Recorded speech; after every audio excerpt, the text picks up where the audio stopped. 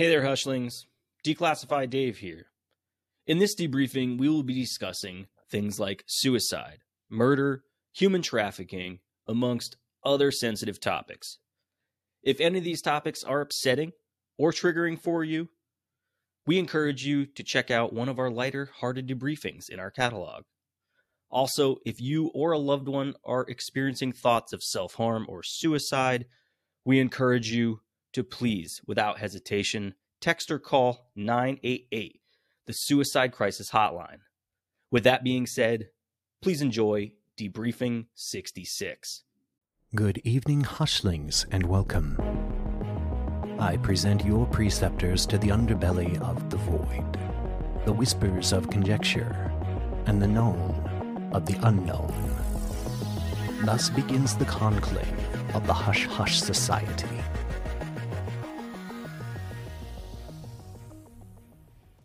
The event took place in the 90s while George Jung was about to graduate from medical school. I was doing an internship at the Shenyang Army General Hospital. At that time, I took part in a military mission. Along with 3 doctors and 2 nurses, and under armed escort, he was driven in an ambulance to an area around Dalian in China's northeast. The ambulance drove to a very remote place in the wilderness. Then we heard a gunshot. It wasn't long before several soldiers carried a man over. At the time, I saw that his neck was all covered by blood, and his throat was bloody. Jung witnessed doctors removing kidneys from the prisoner. He motioned for me to cut one particular blood vessel. As soon as it was cut, his blood instantly flowed out, and it was hot. I was panicking and very shocked at the time. But I saw that the other people present had no expression on their faces. After the kidneys, the doctors instructed him to take out the eyeballs. I said that I couldn't do it at all. I was near collapse at that time, and my body kept on shaking. One of the doctors removed the eyeballs, and after all was done, instructed George to stuff the body into a bag, which was carried away by soldiers. I asked, "What about the leftover bodies?" He said that there was another military vehicle that would destroy or burn them. After they came back to Shenyang, he witnessed the organs being implanted into a waiting patient. He was told to sit aside and take a rest. The whole thing shook him profoundly. After I went home, I had a high fever for a few days. Afterwards, I talked with someone at the hospital to tell them that I would not go there anymore. I said I could work elsewhere, but I wouldn't do this job again. To this day, George is haunted by the memory of that day in the mountains and wilderness. Greetings, Hushtillians. Welcome back to the Hush Hush Society Conspiracy Hour, where we journey into the world of conspiratorial mysteries and dark truths. I'm Declassified Dave. And I'm Mystery Mike, and as always, we're joined by our resident pancreas plunderer, Slick Frank Sanders. Hey, yo, I'm nasty with a fucking scalpel. Catch me on these streets. How are you doing, Hushlings? Mike, Dave. Good evening, good afternoon. Good evening and good night. Slice me open. Take my heart. Take me guts. I'm like the guy on the beach in Saving Private Ryan. Mommy! Oh my God. Oh my God. Jesus. Hushlings, we are in rare form today. As you can tell, we're talking about guts. But like typically we're talking about like getting inside them guts, and today we're talking about taking them out. Mm-hmm. The organ trade is a compassionless, profit-driven business that preys on those in need's desperation. Over 120,000 people in the United States are still waiting for a transplant, and every 12 minutes, a new patient is added to the list. They are frequently unable to find a donor due to the shortage of organs. While the sale of organs has been illegal in the United States since 1984, it wasn't until 2011 that the first person was convicted of trafficking in organs. The organ trade is not limited to poorer countries, it's in fact a global issue. Today we peer into the seedy world of black market organ harvesting and sales, from Chinese government-sanctioned atrocities to lab-grown organs for ultra-rich elites. But before we wake up in an ice bath in a pay-by-the-hour motel, just want to remind you to check us out on all our social medias, as always, Facebook, Instagram, and Twitter. And for everything Hush Hush Society Conspiracy Hour, you can go to our one-stop shop, www.hushhushsociety.com. There you can find all of our episodes, blog section, merchandise, and links to all our social medias, as well as the link to our Rockfin. Yes, and on our Rockfin, you can watch us. Not only can you hear our voices, but you can actually see our facial expressions, maybe even hand gestures while we're talking. It adds a little bit more to the experience of the show, and if you guys would stop by, check it out, we'd really appreciate it. It helps us. You might have a good time watching us. Let us know. Let us know how you feel about it. Hand gestures. Fangul. Hey, Fangu. Fucking fagioli. You guys enjoy a good pasta fagioli? All right, boys. Let's dive into this and cut in. Get a little slice of that. For sure. As we stated, organ harvesting is a hugely profitable yet illegal and morally inept multi-billion-dollar business. Illegal organ transplants are alarmingly common, with estimates suggesting that up to 10% of global kidney and liver transplants involve organs obtained illicitly. 10% is a pretty high figure. Considering. Yeah, that's chunky. Mm-hmm. Yeah. Yeah, especially when you think about the amount of people that require those organs. It's a pretty big number. Every day, 21 people globally die because they were unable to find a donor for the life-saving organ transplant that they needed. 40,000 legal transplants were performed in the year of 2021, and kidney transplants are, of course, the most common. I have a transplant story. Let's hear it. Not me, but, you know. Well, no. You want to see the scar? No, I'm just kidding. My dad was on a heart transplant list for a couple years, and we were about to have the surgery, got him up into the hospital, shaved him all up and down, head to toe, got all the bits done. And they found out that the organ that was coming had the same problem that his heart had, plus hepatitis C. So you'd have to be on anti-rejection medication on top of hepatitis medication and whatnot. And on top of it, it still had coronary artery disease. We weren't supposed to know as the recipient's family the stuff that was going on, but as the organ was cut out of that newly dead person flying from, they told us where it was coming from, which they're not supposed to do either. And they got there and they aborted it. Partly my decision, because I was like, fuck that. Hepatitis. This guy's got a slew of shit going on anyways. Why the hell am I going to add that to it? But it was ultimately the cardiologist's decision. But very interesting process. Took 3 years of being on that list just to get a call. Yeah. And then in order to stay on the list, there's like a bunch of things that you need to follow, like strict rules, especially depending on which type of organ that you are receiving. A report by Global Financial Integrity shows that each year around 7,000 kidneys are illegally harvested.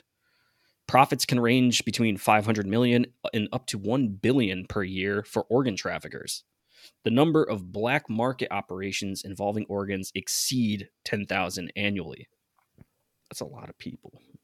It's a lot of people. Yeah. But you'll see as we go into this, there are multiple sources in which these organs come in from. Donors are typically young, male, and low income, whereas recipients are older and more wealthy. A successful organ transplant requires the collaboration of various parties, including patients, sellers, surgeons, traffickers, as well as dealers. It's a big operation. Dude, a heart transplant is 22 hours. A lot of moving parts here. That's, I think, one thing that a lot of people don't know is that even involving illegal harvesting of organs, you still require somebody with full medical knowledge, obviously, to extract the organ and then put it into the person that actually needs it. It reminds me of the complex, almost pyramid-like scheme of most cartels, how there's so many different people involved to make this like one little sniff happen in somebody's nose. The surgeons are also actual surgeons. They're actual doctors that work at hospitals. They're just kind of moonlighting as these underground surgeons for the most part. So where do they do these off hours? Like in somebody's apartment? The image of kind of getting an organ transplant off the books is, like you said, kind of a seedy operation. But in most of these cases, these guys are making so much money that they're setting up these kind of operating rooms and with actual stuff that they need, actual equipment, actual tools that they use during these operations. So they're fully kitted in these makeshift operating tables. It's interesting because they make so much money that they can afford to just have these operations set up. Do we get into how much these people get paid under the table? Is it cash?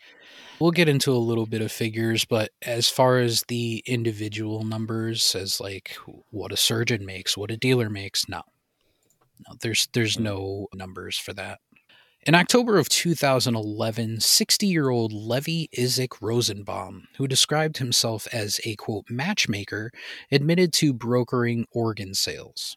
Rosenbaum was sentenced to 2.5 years in prison for his crime, marking America's first federal conviction for illegal organ profiteering. He was released in 2014. Probably still doing it. At a bit of 2.5 years, yeah, you're probably going to go do it again. Taking into consideration how much money the guy was making, I mean, come on. 2 years. It's wild. According to authorities, Rosenbaum bought kidneys from vulnerable people in Israel for $10,000 and sold them to desperate patients in the United States for up to $160,000. What a markup. Mm-hmm. Yikes. Making some dough. This alleged decade-long scheme was exposed by an FBI sting, and it was the first documented case of organ trafficking in the United States. And as part of this scheme, the organ donors were brought from Israel to the United States, where they underwent surgery to have their kidneys removed. Prosecutors did not identify which hospitals in the U.S. received the organs. The Israel Medical Association stated that they had no reports of Israelis selling organs and were shocked by the allegations. Of course they were shocked. Oh, what? We had no idea. They didn't mention the hospitals where this took place, but there were a couple representatives from a hospital that chose to speak. Dr. Radi Zaki and Beth Duffy, the head of healthcare services at Albert Einstein Healthcare Network, which is associated with Albert Einstein Hospital, both testified independently that Rosenbaum consistently represented himself as a lawful intermediary for organ donors for patients from Israel and produced all the required paperwork for the organ donor matching process. So he had all his ducks in a row. He seemed legit.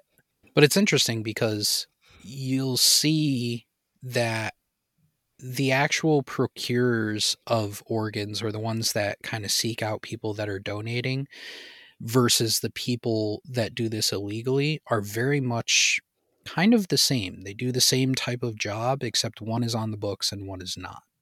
I'm just trying to think how this whole process works. So with Rosenbaum, what he would do is he would go back and forth between Israel and the United States. And he would find desperate families in Israel that were willing to donate or sell their organs. Then what he would do is he would fly that patient into the United States under like a temporary visa or something associated. They would come in to do the surgery. Now, prior to the patient being flown in from Israel, they would do the matching tests, the blood tests, all that stuff in their respective countries. So the donor would get tested in Israel and the patient would get tested in the United States to make sure that it was a match before he flew in the donor. The donor was on site when he or she gave their organ. Now, from my research into this subject, this Israel organ trafficking seemed to pop up a lot. Is there any specific reason why Israel is like sort of a hotspot for this? I don't know. I could not tell you. One question before we move on, too. They paid them $10,000 in U.S. dollars for these organs? Yes. Rosenbaum was arrested as part of a federal case that began as an investigation into money laundering and organ trafficking, but quickly evolved into a political corruption probe. A total of 44 people, including 3 New Jersey mayors and 5 rabbis, were taken into custody in connection with the case. although the politicians and rabbis were not accused of involvement in the actual organ trafficking. For those who require transplants and don't have a local organ procurer, there is transplant tourism. This transplant tourism is the act of embarking on a journey to a foreign land in search of a new lease on life through an organ transplant. Essentially traveling to another country Yeah. to find what you're looking for. Can you imagine? Business or pleasure, sir? Life. Life. Transplant tourism is a way for individuals who have been met with roadblocks such as long wait lists or a dearth of other donors in their home country to seek out alternative options. It's also a way for people to save some money as the cost of the procedure may be more affordable in another country. That's really the big seller. One such country is and remains the only in which the sale of organs is legal, Iran. In 1988, Iran made history by becoming the only nation on earth to legalize the practice of paid organ donations from living, non-related donors, a concept known as LNRD. That makes sense. Acronym. This decision has been fiercely defended by the country, and they claim it's both practical and in accordance with the strict moral guidelines of Islam. According to Iran's own words, it's a one-of-a-kind system that has saved countless lives by matching supply and demand for a price typically around $4,500 and without the never-ending pain of waiting for a transplant. And this money comes from Iran. It comes from the government. So the government is paying the donors for this. So it's not a procurer that's paying for this. It is the country themselves that is paying the donor. I almost feel like this is the least suspect thing that we're going to talk about the entire episode. I'm kind of behind this a little bit. It is kind of a voluntary thing, but there is some ethical things to it. There is certain shady elements to it. So in theory, it sounds like it's very on the up and up and a generally good thing for people. But as we get into it, you'll see it's a little sus. Gets a little sus. I feel like it's a good idea. It's almost kind of like a universal healthcare type of system where you're not letting people die off. But what would be shady about it is if you're actually killing people to make those other people survive. That would be shady. While the process is arguably both simple and efficient, with each donor registering on a database to be matched with a patient, all while being overseen by a state-regulated body, there have been multiple abuses. Human leukocyte antigen, or HLA, is the matching of tissues, for example, which is required to improve graft survival and prevent host rejection, and it's not routinely performed during these transplants. So that's a step that's skipped. I'm already starting to pick up the fact, okay, if you reject and die, we already got the profit from it. Yeah. Beggars can't be choosers, bro. You know, you roll the dice. I guess that would fall on their healthcare system a little bit in a way. I know the government is tied up into that, but why aren't the hospitals performing these matching of tissues so that, say, your new organ doesn't get rejected from your body? Because it's taking away from profit. Okay. There's probably a lot more non-compatible tissues than what they normally get. So just skip the step and roll, like Mike said, roll the dice and see what happens. I feel like there's enough money to be made in the Middle East to where they don't need to be doing this. Depends on the country. I suppose. Beyond the questionable medical ethics of Iran's transplant system is the inevitable fact of profit. Medical professionals and procurers taking advantage of their clients, while the government specifically prohibits doctors or any third party from directly profiting from the sale of kidneys or any other organs or tissues.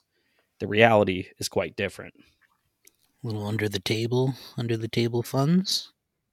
While being anonymous, healthcare professionals in Iran claim that the IRGC is violating human rights by forcing certain groups or demographics to undergo organ transplant surgeries or submit tests for the purpose of collecting data to allocate organs.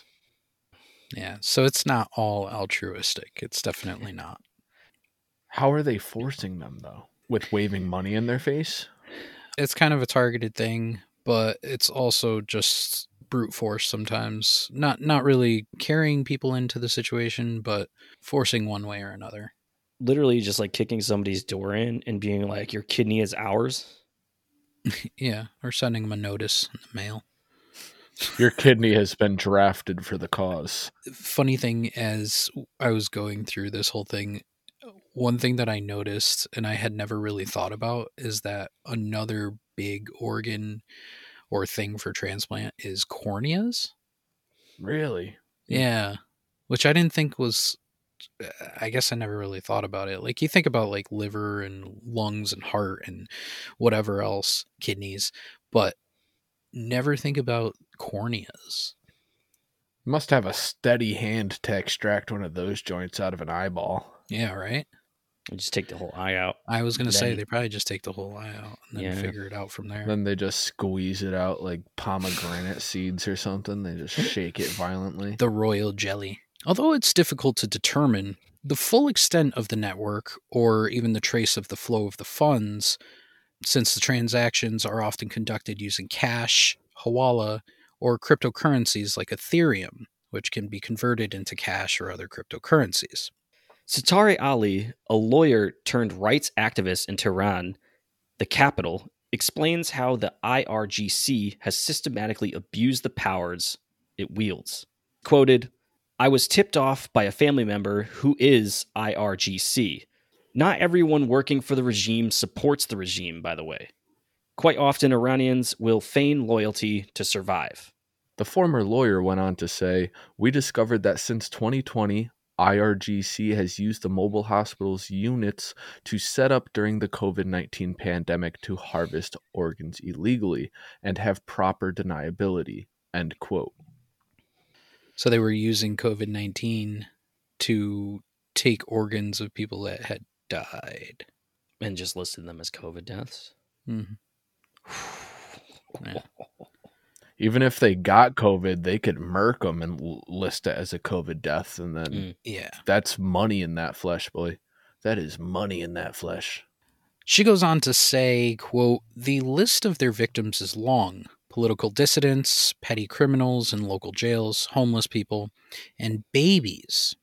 IRGC has bought babies from desperate mothers so they could harvest their organs and never have to justify their provenance. Not that they must justify what they are doing, but to target the most vulnerable, especially before they appear on the government database, simplifies their task. She's pretty much saying that they were taking babies from mothers before they were put into the database, so before the government could put the baby on the books. Mm. So the baby never existed to the government. But that wouldn't be something that would be happening if you're using petty criminals and people in jail and homeless people. Then they're in the database. Then you have to account for a person. That's playing the game. Yeah. And there's actually a lot of accounts of babies being sold specifically for organ harvesting because of that reason. Like people just getting pregnant to sell the baby off. Yeah. Surrogates. There's entire networks in other countries of women that get pregnant on purpose. They can have multiple women pregnant at the same time and they all work together kind of in tandem. They get pregnant multiple times and they just keep having babies and selling them. That's sick. Yeah. It's mostly sex workers in other countries. We'll actually go through one of the cases of one of these sales of a baby. Of course, all of this brings up the overwhelming topic of human trafficking. Most human trafficking is related to the sex trade or slavery, although a considerable amount is attributed to the procurement and sale of humans for organs. I know it's hard to quantify an exact amount, but if you guys had to take your best guess, As to a percentage, how much human trafficking is directly related to organ harvesting? Just like an off-the-cuff guess. Honestly, probably about 25%. 25%, about a third, I would say. Yeah, I was going to say something along those lines because sex and slavery makes a lot of money too. But you also have to think about it this way. So ultimately, what it boils down to is how much money you can make.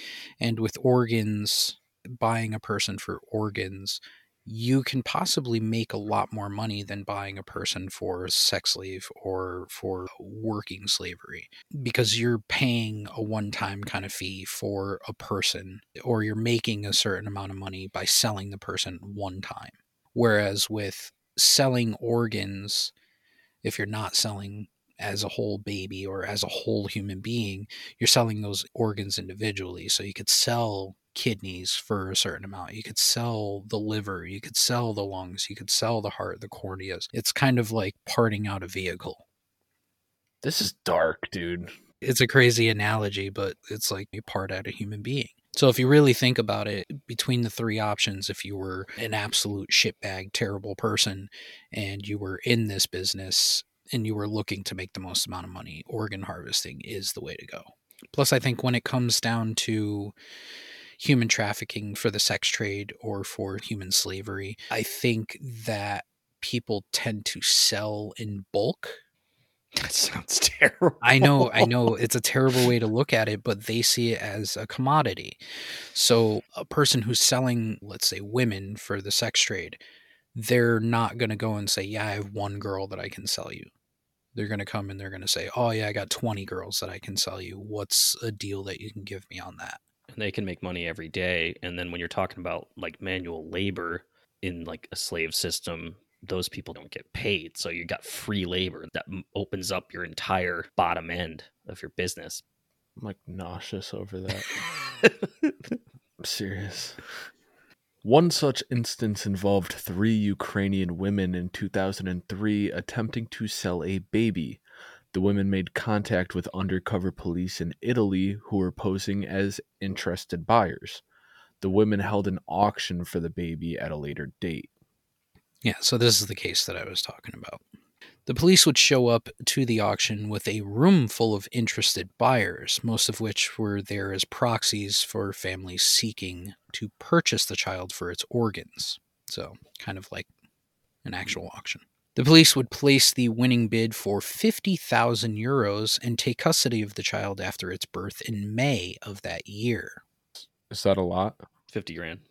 It's about similar. 50 grand for a baby, huh? Hmm. You can't put a number on a baby's life or anybody's life for that matter, but I feel like that's low. I guess it would be pretty low, but what's even more fucked up is that when they arrested these Ukrainian women, they kind of caught on to this whole ring, like I said, of kind of surrogate mothers that were getting pregnant on purpose. Mm.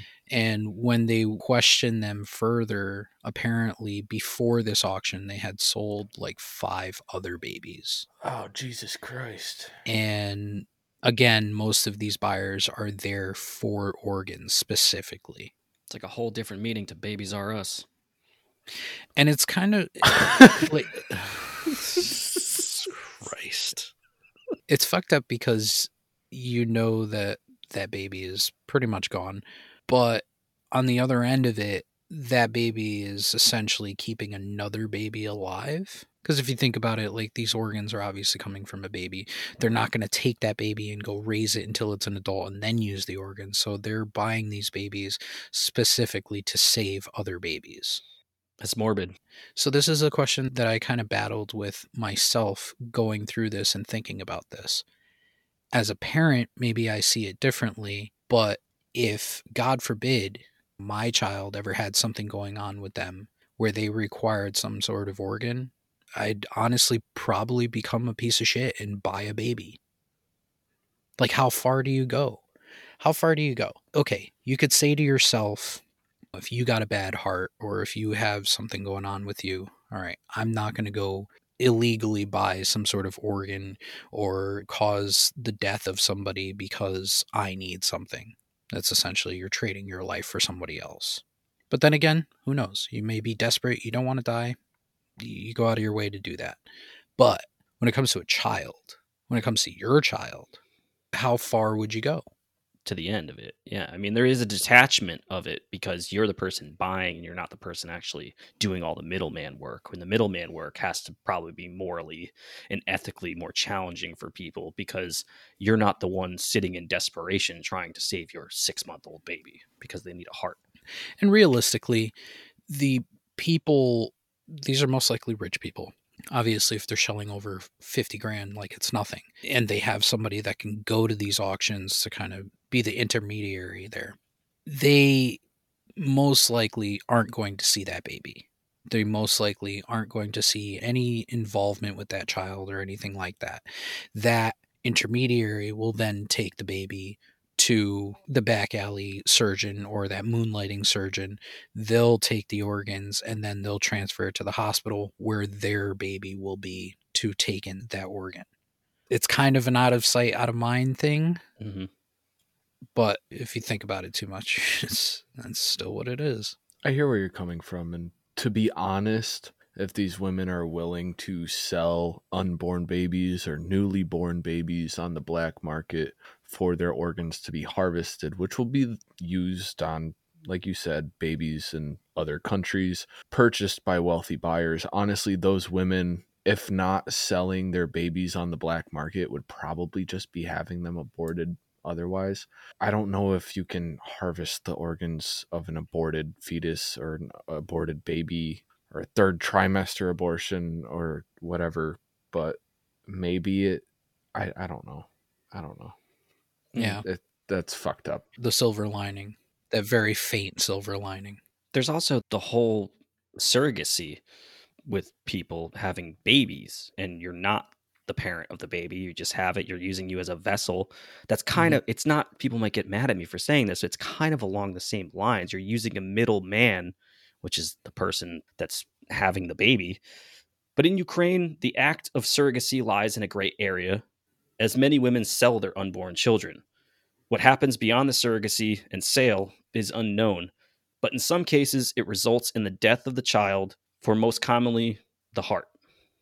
It's a bummer. Yeah, it's not a happy episode, boys. Yeah, this is the darkest one we've done in a while in terms of ethics and mortality. Another case of harvesting created a big hoopla throughout the EU. After the war in Kosovo, an American journalist, Michael Montgomery, obtained testimony from 7 former KLA soldiers who said they had transported prisoners, dead and alive, from Kosovo to Albania. Some of Montgomery's sources referred to the possibility of organ trafficking and identified a small yellow farmhouse in the village of Ripe, near the remote town of Burel, Albania. Montgomery shared his research with the Office of Missing Persons and Forensics, or OMPF, at the United Nations Interim Administration Mission in Kosovo. A team of UN and ICTY investigators visited the house in February of 2004. They found widespread traces of blood of uncertain origin on the floor, as well as medical surgical equipment on the trash dump and in the riverbed. The family living in the house offered contradictory and inconsistent explanations for the blood as well as the equipment. Witness statements indicated that a doctor described as a Kosovar from Pek might have removed the organs from up to 50 prisoners there. The villagers objected to the exhuming of the graves, where the witnesses said that several victims were buried under false Albanian names. Wow, that's war crime stuff. Yeah. Even if they were prisoners. Especially if they were prisoners. Yeah. That's war crime stuff. The UN then shelved their investigation, lacking the mandate to investigate crimes committed after the war had ended, and also having gathered insufficient evidence to support an indictment. That's lazy. Yeah, we don't want that smoke. When it comes down to the disturbing subject matter of organ harvesting, it would be unjust not to include stories of those who may have been victims of the atrocious act. For example, in 2007, 51-year-old Bianca Ariano told her family that she was going to travel to Peru to pursue an online relationship that she'd been engaging in for quite some time.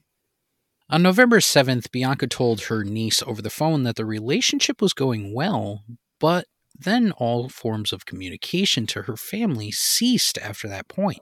Sus. Yeah, very. Carla, Bianca's niece, became concerned after not hearing from her for a few days and decided to reach out to her boyfriend in Peru, Pablo Villafuerte. Pablo claimed that the two had broken up and that she was on her way back to Mexico. Only days later, on November 10th, Peruvian authorities discovered a severed finger with a ring still attached to it that had washed ashore. Shit. In the next few days, more washed ashore. A faceless head, an arm, as well as an entire torso, which was missing all of its internal organs. And they seemed to be surgically removed. Fuck. That's probably why people don't go to these beaches in fucking South America. The family was able to identify the ring on the severed finger to be Bianca's, and shortly after, on November 17th, her online lover Pablo was arrested on charges of human organ trafficking. Even more disturbing is an instance of organ harvesting right here in the United States. 18-year-old Gregory Jacobs of Ohio was subject to a closed head injury in 2007 while on a snowboarding trip in Findlay Lake, New York. He was airlifted to Hamlet Medical Center in Pennsylvania, where he died shortly after. Poor kid. Allegedly, doctors, along with a representative of the Center Organ Recovery and Education, or CORE, caused Gregory's death by intentionally administering medications and removing his breathing tube. Holy shit.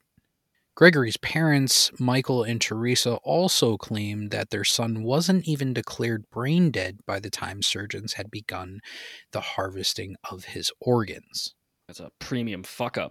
The scary part is that a lot of these cases of organ harvesting, I wouldn't say the majority is definitely a deceased donor or a living willing donor, but these people are alive when this is happening. They are literally being cut open and having their organs taken out while they are still living. Comatose state or not, yes, they're alive.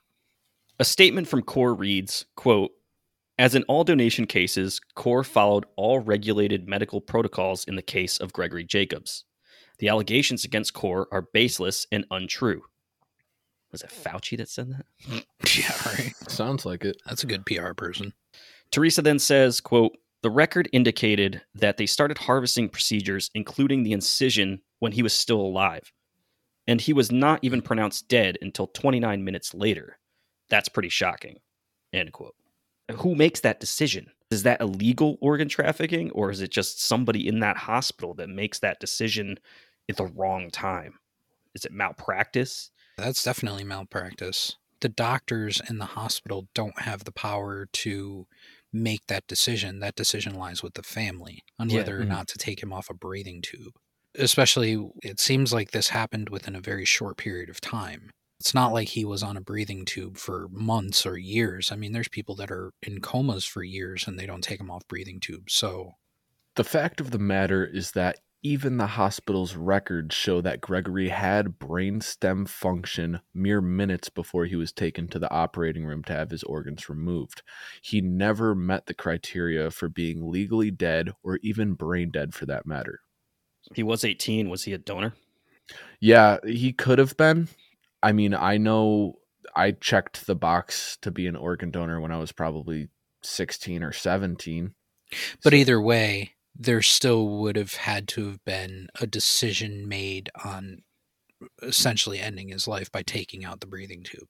Correct. Imagine his parents? Fuck, dude. The Jacobs family attorney, Dennis Boyle, even takes it a step further to say, quote, "Our experts are telling us that had his organs not been taken, he may very well have survived and recovered from this incident." End quote. Holy shit. See, that borders into murder right there. Yeah. That's essentially hospital murder. Not to get too into it, I mean, how many people were in the last couple of years taken or put on ventilators and they die? Whose decision is that? Is that the hospital? That is mostly the hospital making that decision in those cases. Do you think all those people that died in COVID got their organs harvested? I wouldn't be surprised if some of them did, to be honest. Yikes. You know what's the most fucked up part about this? Then the nurses and the surgeons go out into the hallway in their scrubs and they make stupid fucking dancing TikTok videos right after doing this. Yeah, fucked up. It's like, I'm sorry, Mr. and Mrs. Jacobs. Your son is done. And then they go do the gritty all the way down the hallway. Set it up. Let's do the hero dance. That's my hero dance, by the way. In the United States, from 1987 to 2006, over 16,000 families filed cases for their family members' organs being illegally removed or taken. What? Yeah. 16,000. Yeah. And there's lots of cases. I was talking to Frank about this earlier. We could have listed case after case after case. We could have hours upon hours just talking about the cases of illegal organ harvesting or harvesting of organs, in this case, by hospitals taken a little too early, I guess you could say. There's some very wild cases out there. What's perplexing to me on this whole thing is how a medical professional, especially just putting it in the United States, would make that call. And is there a protocol or a criteria of somebody that comes into the ER that is already on that list of being like, they might die, this is a prime candidate, and then they do it without parental consent or any part of the family? It's perplexing. And that's always kind of been the thing. Like, you remember back, like Frank said, putting that check mark onto organ donor.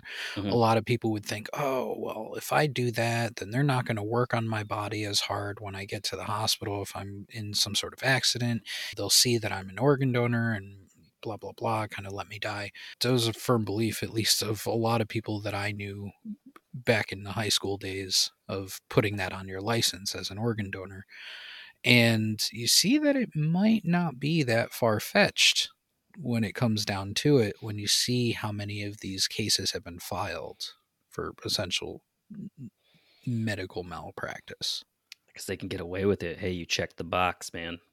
Hushlings will return after this short message. Attention, Hush Croots. We travel back in time to 1978. To Fort Meade, Maryland, while we investigate the program of psychic phenomenon in military and domestic intelligence applications. An operational unit that trained and performed remote viewing and intelligence gathering using remote viewers, allegedly with the ability to time travel and teleport as well. The initiative was primarily used against the Soviets in the fear of attacks and events, and had attempted to locate a Soviet nuclear testing area, a new Soviet submarine, tracking down Gaddafi, locating Iraq's Saddam Hussein, find plutonium in North Korea, find Scud missiles and secret biological chemical warfare projects, even missions to Mars. Join the boys in Debriefing 67 as we take a look inside the U.S. Army's Project Stargate, streaming everywhere Monday, February 13th. Hushlings, we'd like to let you know that Rockfin is officially the home of the new Hush Hush Society video content. It is the exclusive home to all of our debriefings, declassified discussions, and all of our video content. It's very easy to go over there, rockfin.com/Hush Hush Society, and you can subscribe to our channel. And be sure to check out our website, the one-stop shop for everything Hush related. There you can find all of our blogs, our audio debriefings, links to our merch, as well as all of our social media links. Lastly, if you love our show and want to support us in becoming a better podcast, look us up on Patreon. We've got a ton of exclusive content over there for only $5 a month. That's www.patreon.com Hush Hush Society. And as always, Hushlings, we would welcome you to leave us a rating on Spotify, Apple Podcasts, or anywhere that you're able to leave us a rating, including our website. Welcome back to the Hush Hush Society Conspiracy Hour. Although the majority of illegal harvesting takes place in poorer countries such as Pakistan, India, Morocco, Costa Rica, and Mexico, the largest operation takes place in China. A recent analysis of nearly 3,000 Chinese language articles published in Chinese academic journals between 1980 and 2015, conducted by the American Journal of Transplantation, has provided evidence that transplant surgeons in China may have harvested organs, including hearts and lungs, from individuals who were not yet brain dead, contrary to the international dead donor rule. This study, published in the leading peer-review publication on the topic, suggests that these actions may have been taken in violation of accepted medical and ethical standards. Yeah. Yeah, so it's pretty widespread. Hmm. The Chinese government has been accused of being a major contributor to the global organ trafficking market, using organs harvested from forcibly acquired sources. It has been alleged that practitioners of Falun Gong, a spiritual discipline that has been suppressed by the Chinese government, have been the primary victims of this practice, with more recent reports suggesting that Uyghurs and other ethnic and religious minorities may also be targeted.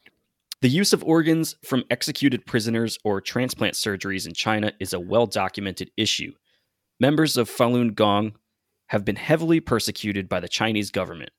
This began in 1992 with the teachings of Li Hongzhi. Li would sit on the corner of a rundown apartment block and teach meditative exercises to anyone interested.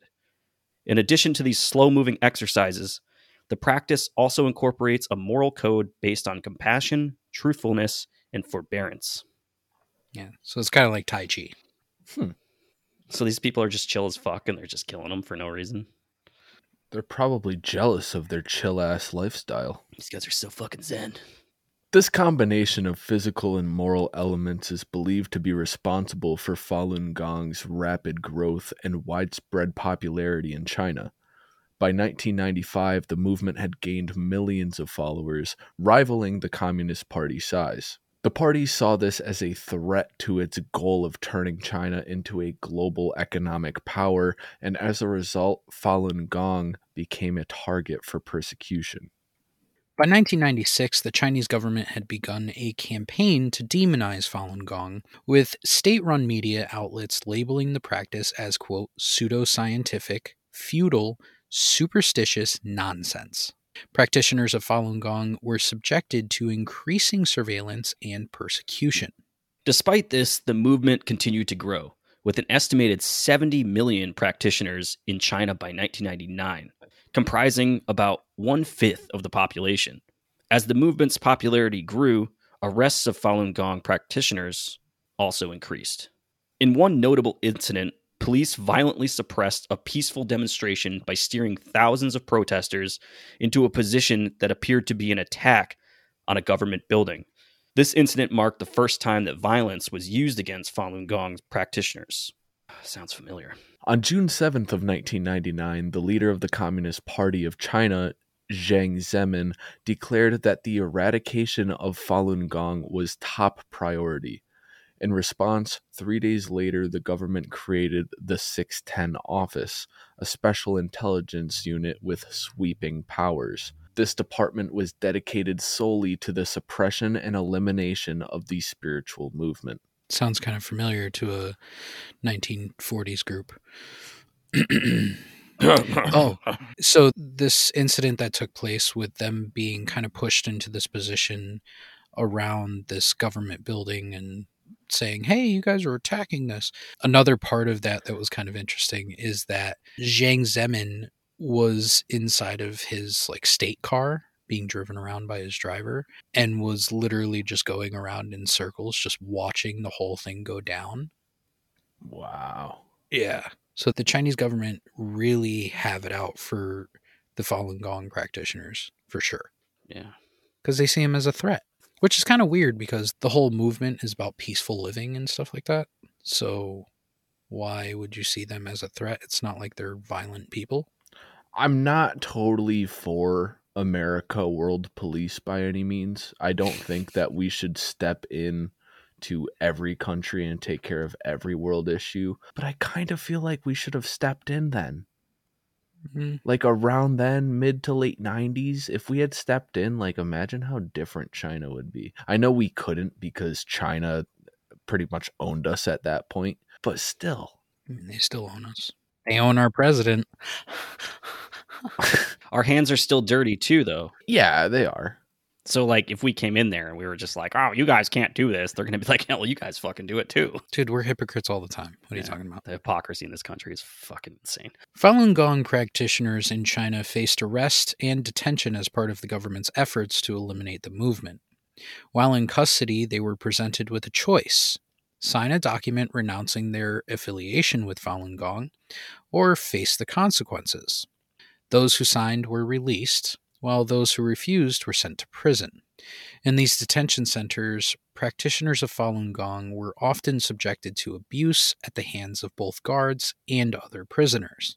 They were frequently beaten, tortured, raped, and even killed in an effort to force them to renounce their beliefs. It's kind of weird, though. Like, they would just let them go if they just turned around and said, yeah, I'm done with that. I don't have to do that. I'm good. Do you think it was that simple? Probably not. They were probably still surveilled after they left or kept under house arrest or something of the sort. I severely doubt that the Chinese government was, hey, yeah, cool. You're good to go, All good, man. All good. A middle-aged peasant woman named Zhao Jinhua had been arrested while working in a field. Ethan Gutman, author of The Slaughter, Mass Killings, Organ Harvesting, and China's Secret Solution to its Dissonant Problems, writes, quote, after 9 days of beatings, electric shocks, and sleep deprivation, she was pronounced dead on October 7th. The first confirmed case of death by torture.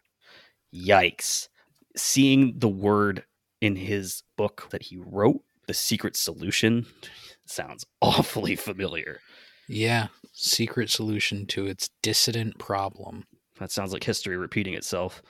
Yeah, and it's got the 2 S's. Despite claims by the Chinese government that all organ transplants in the country are now, as of 2015, sourced from voluntary donors, there are significant doubts about the validity of these claims. Data suggests that the number of transplant surgeries performed in Chinese hospitals far exceeds the number of available ethically sourced organs. The Independent Tribunal into Forced Organ Harvesting from Prisoners of Conscience in China issued a disturbing verdict in March of 2020, stating that forced organ harvesting from prisoners of conscience occurred on a massive scale, affecting a staggering number of victims. This shocking revelation was further validated by the United Nations. On June 14, 2021, 12 Special Procedures Mandate holders expressed their deep concern over the reports of organ harvesting targeting minorities such as Falun Gong practitioners, Uyghurs, Tibetans, Muslims, and Christians in China, and urged the Chinese government to open up to independent human rights monitoring. Which they will never do. No. You can't even get into China half the time. Dude, that's fucking recent.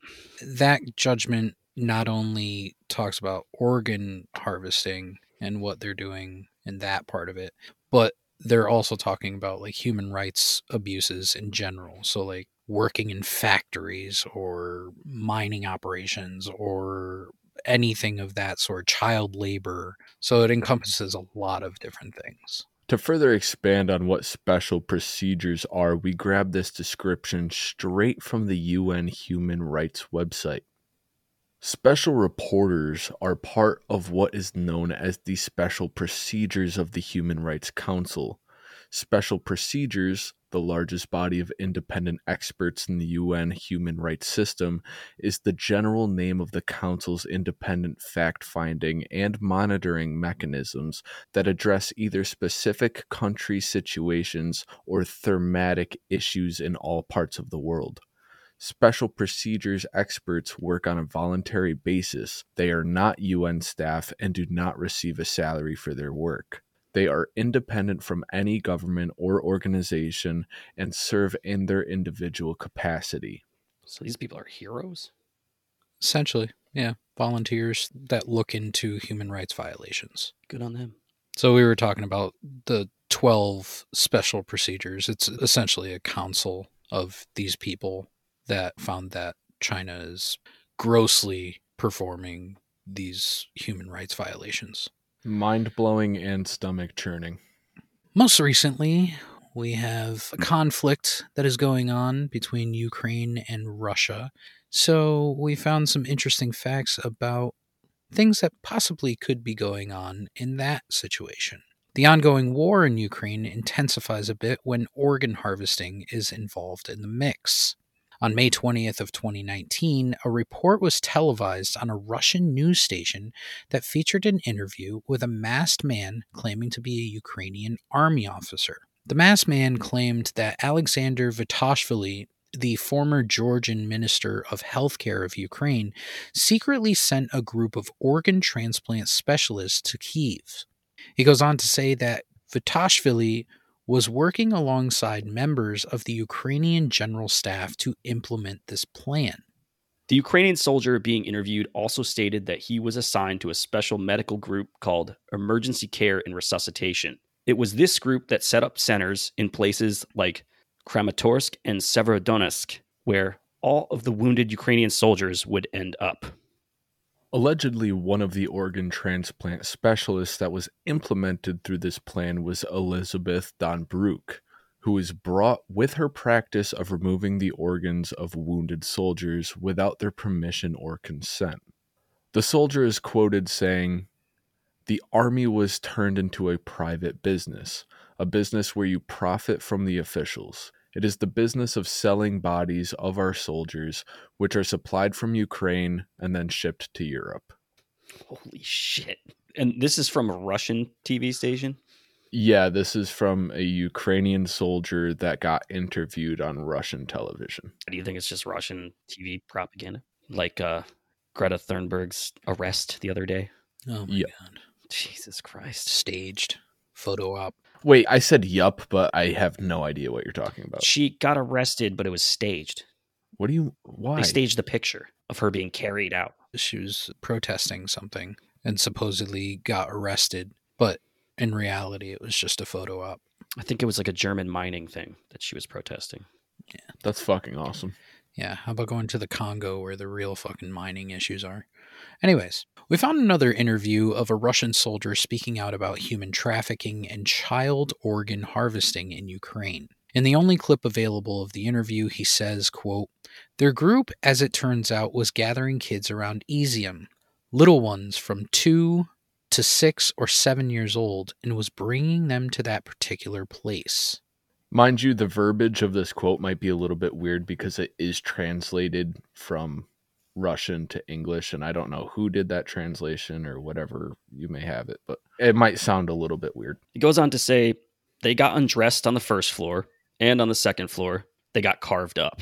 Like discarded waste. They were either just kept in pits or taken out somewhere. And those guys, were talking about them, the kids, as if they were slaughtering some livestock like a piglet or a rabbit. These implantations, they took organs. I heard about it, but I didn't believe it. Until seeing all of this with one's own eyes, one cannot comprehend it. But when you see it, you won't forgive. End quote. Yikes, bro. Yeah. It's scary to me because it's one thing if you're an adult and you are willingly giving an organ to someone, or even, I don't know why it differentiates, but even if you're an adult that's getting killed for your organ versus a child being killed for their organs, I don't know, just hits different. I would suggest you guys look for that interview. Again, I'm going to call out on the Hushlings for their bullshit meter and see if they think that it's Russian propaganda or not. It's an interesting interview. This Russian soldier looks like he's about to cry. Like, it looks like he's about to break down. Like, he has that, 1,000-yard stare the entire time he's talking about it. It's bizarre. Well, only a hop skipping away from Mother Russia, we have Canada, our lovely neighbor up north. And since the Medical Aid in Dying Act, or MAID, went into effect in March of 2021, 26 people who chose to die by lethal injection also opted in to donate their tissue and or organs. Many of the proponents of MAID agree that this could be a great way to alleviate the lack of readily available organ transplants in Canada. Makes sense. Sure.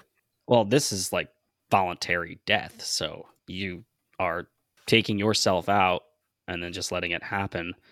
So that takes all liability and blame off the government.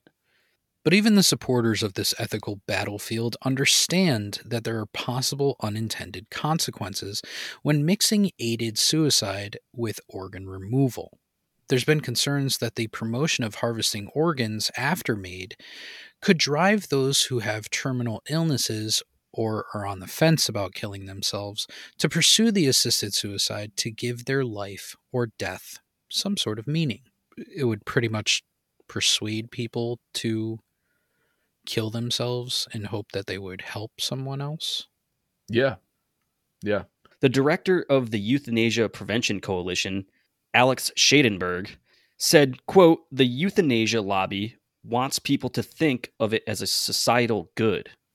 So once society accepts the euthanasia process, it only makes sense to condition them to accept the organ harvesting that will follow." The black market for organ harvesting is a serious and complex issue that affects individuals and communities around the world.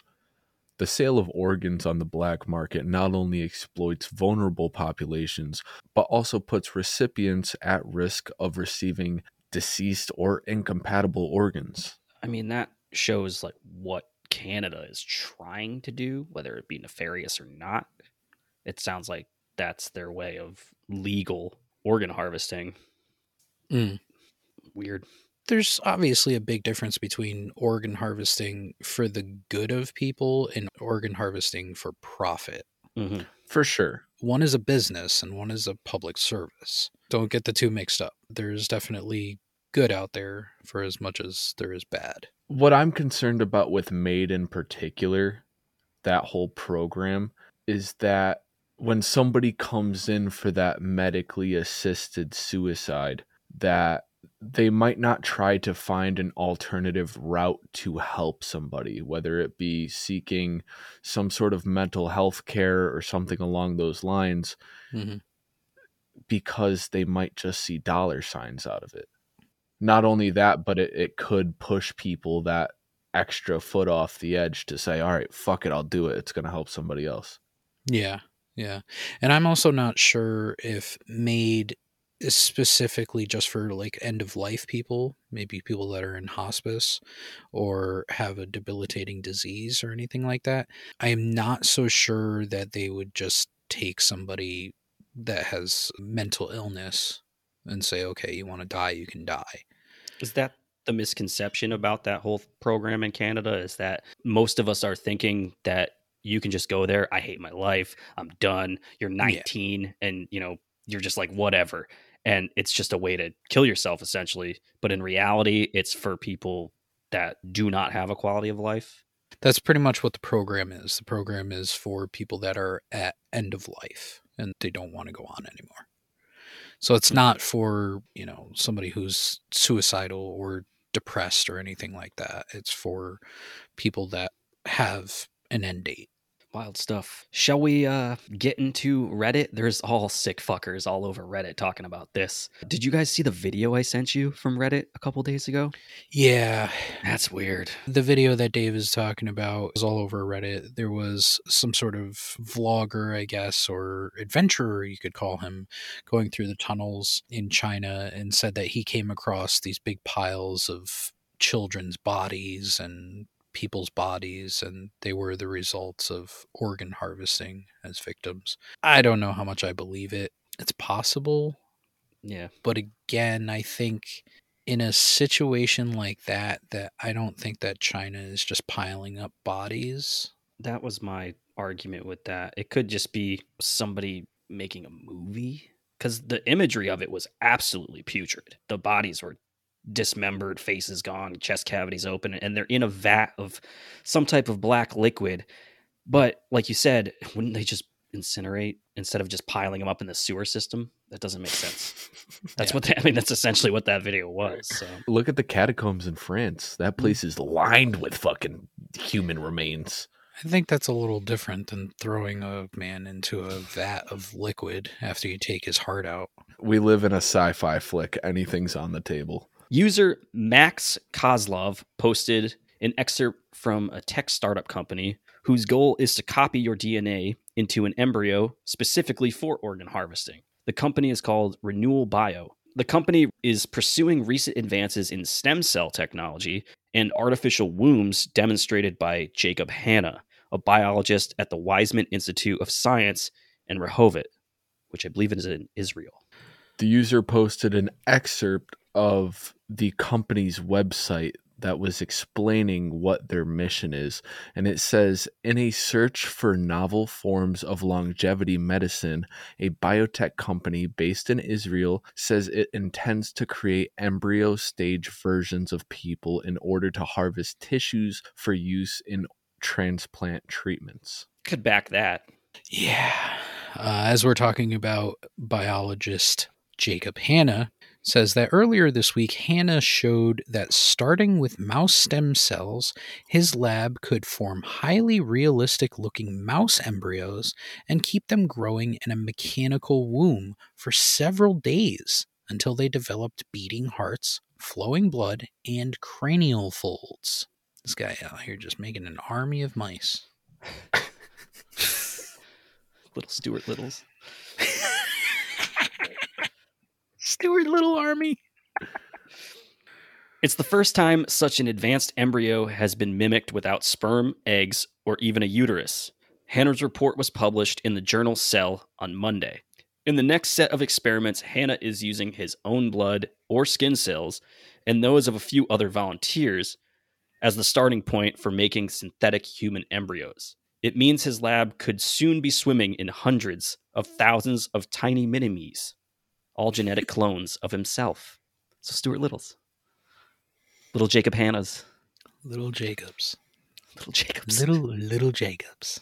That would be such a breakthrough when it comes to organ transplants. If they were actually able to clone you at a rapid rate to ensure that the organs that you're going to receive are the perfect match for you, and that organ would be readily available, I guess, whenever the clone is fully developed or to the size where the organ could be removed and used on you. I'm sure it would be wildly, ridiculously expensive, but it seems ethical. And I mean, I know we got into the ethical debate of clones in general in our clone episode, but more so ethical than taking it from some man in Israel for $10,000. Yeah, they're a little newborn baby. Now, stem cell research has been going on for a long time, especially with transplantation. My dad was doing stem cells to see if they could create new arteries in his heart. Instead of cutting them out of your arm and slapping them in your chest. You know, why not create a new tube? Isn't that wild? When he had his first bypass, his triple bypass, they took this artery out from here to here, and his two fingers forever were numb. Jesus. No blood flow. All right, boys, what say you we get into our final thoughts on global organ harvesting? Declassified Dave, what do you think about this fucked up situation? I guess I'm the first one on the chopping block. God damn. My feeling on this entire subject is kind of what Frank said earlier. It's disturbing and stomach turning. While there are ethical and moral positives to this stem cell thing that we just talked about, to creating more organs for people that are in need, I think that's a good thing. But from the rest of this episode, the darkness ensues. It is a very dark business. And the fact that Iran and China and other countries like that are doing this stuff for straight profit is frightening. But this is definitely happening all over the world, including, like we said, the US, Canada, and probably most developed countries. So this was a dark one. Very dark episode, very dark topic. I know, Hushlings, I Appreciate you for sticking with us through this one. It's a tough one. Very scary stuff. I am brought to the thought, as I said previously, is how far would a person go to either live themselves or to save their children's life? I think that is a major contributor, obviously, to how this business keeps going globally and how it's making so much money, and it keeps increasing, along with the fact that human health is kind of in the shitter as of late, and more people are getting onto these transplant lists. And as more people join these lists and there are less organs available, you're going to see a lot of people willing to do anything to live. I think it's only going to propagate. It's only going to get worse. I think it's only going to continue to happen until some sort of major breakthrough happens in which we can get organs from other sources that are not other human beings. Not invasive. Yeah. Sad. Slick, Fronkety Fronk, Sanders, what's your final thoughts on the baby killings? Absolutely gross, wretched subject. These dark subjects. It's interesting to dive into them, but at the same time, the more you look into it, the more you want to stop, but you almost can't, like a car crash or a train wreck. It's intriguing to see what's going on around the world and how it continues to happen despite how ethically wrong it is. I'm sure at some point there will be advancements in technology where we won't have to rip organs out of kidnapped people, even though that will still continue to happen. Hopefully it's not happening on the operating tables of United States hospitals. Well, young people who could recover from accidents or ailments aren't getting their organs ripped out. Probably the darkest episode we've done since our revisit of Holocaust denial. Fucking wild shit. All right, Hushlings, that is going to do it for this episode of Global Organ Harvesting. Was there anything that we missed? Anything that we should have discussed? Did you want to hear more accounts of organ murders or lost brains or hearts? Reach out to us. As always, our email, contact@hushhushsociety.com. Hushlings, don't forget to tune in for our 67th installment on Monday, February 13th, where we do a little bit of remote viewing on Mars, the moon, with the United States Army in Project Stargate. Thank you all for joining us, becoming depressed. I'm Declassified Dave. I'm Mystery Mike. And I'm Slick Frank Sanders. Until our next debriefing, remember, the best kept secrets are hidden in plain sight.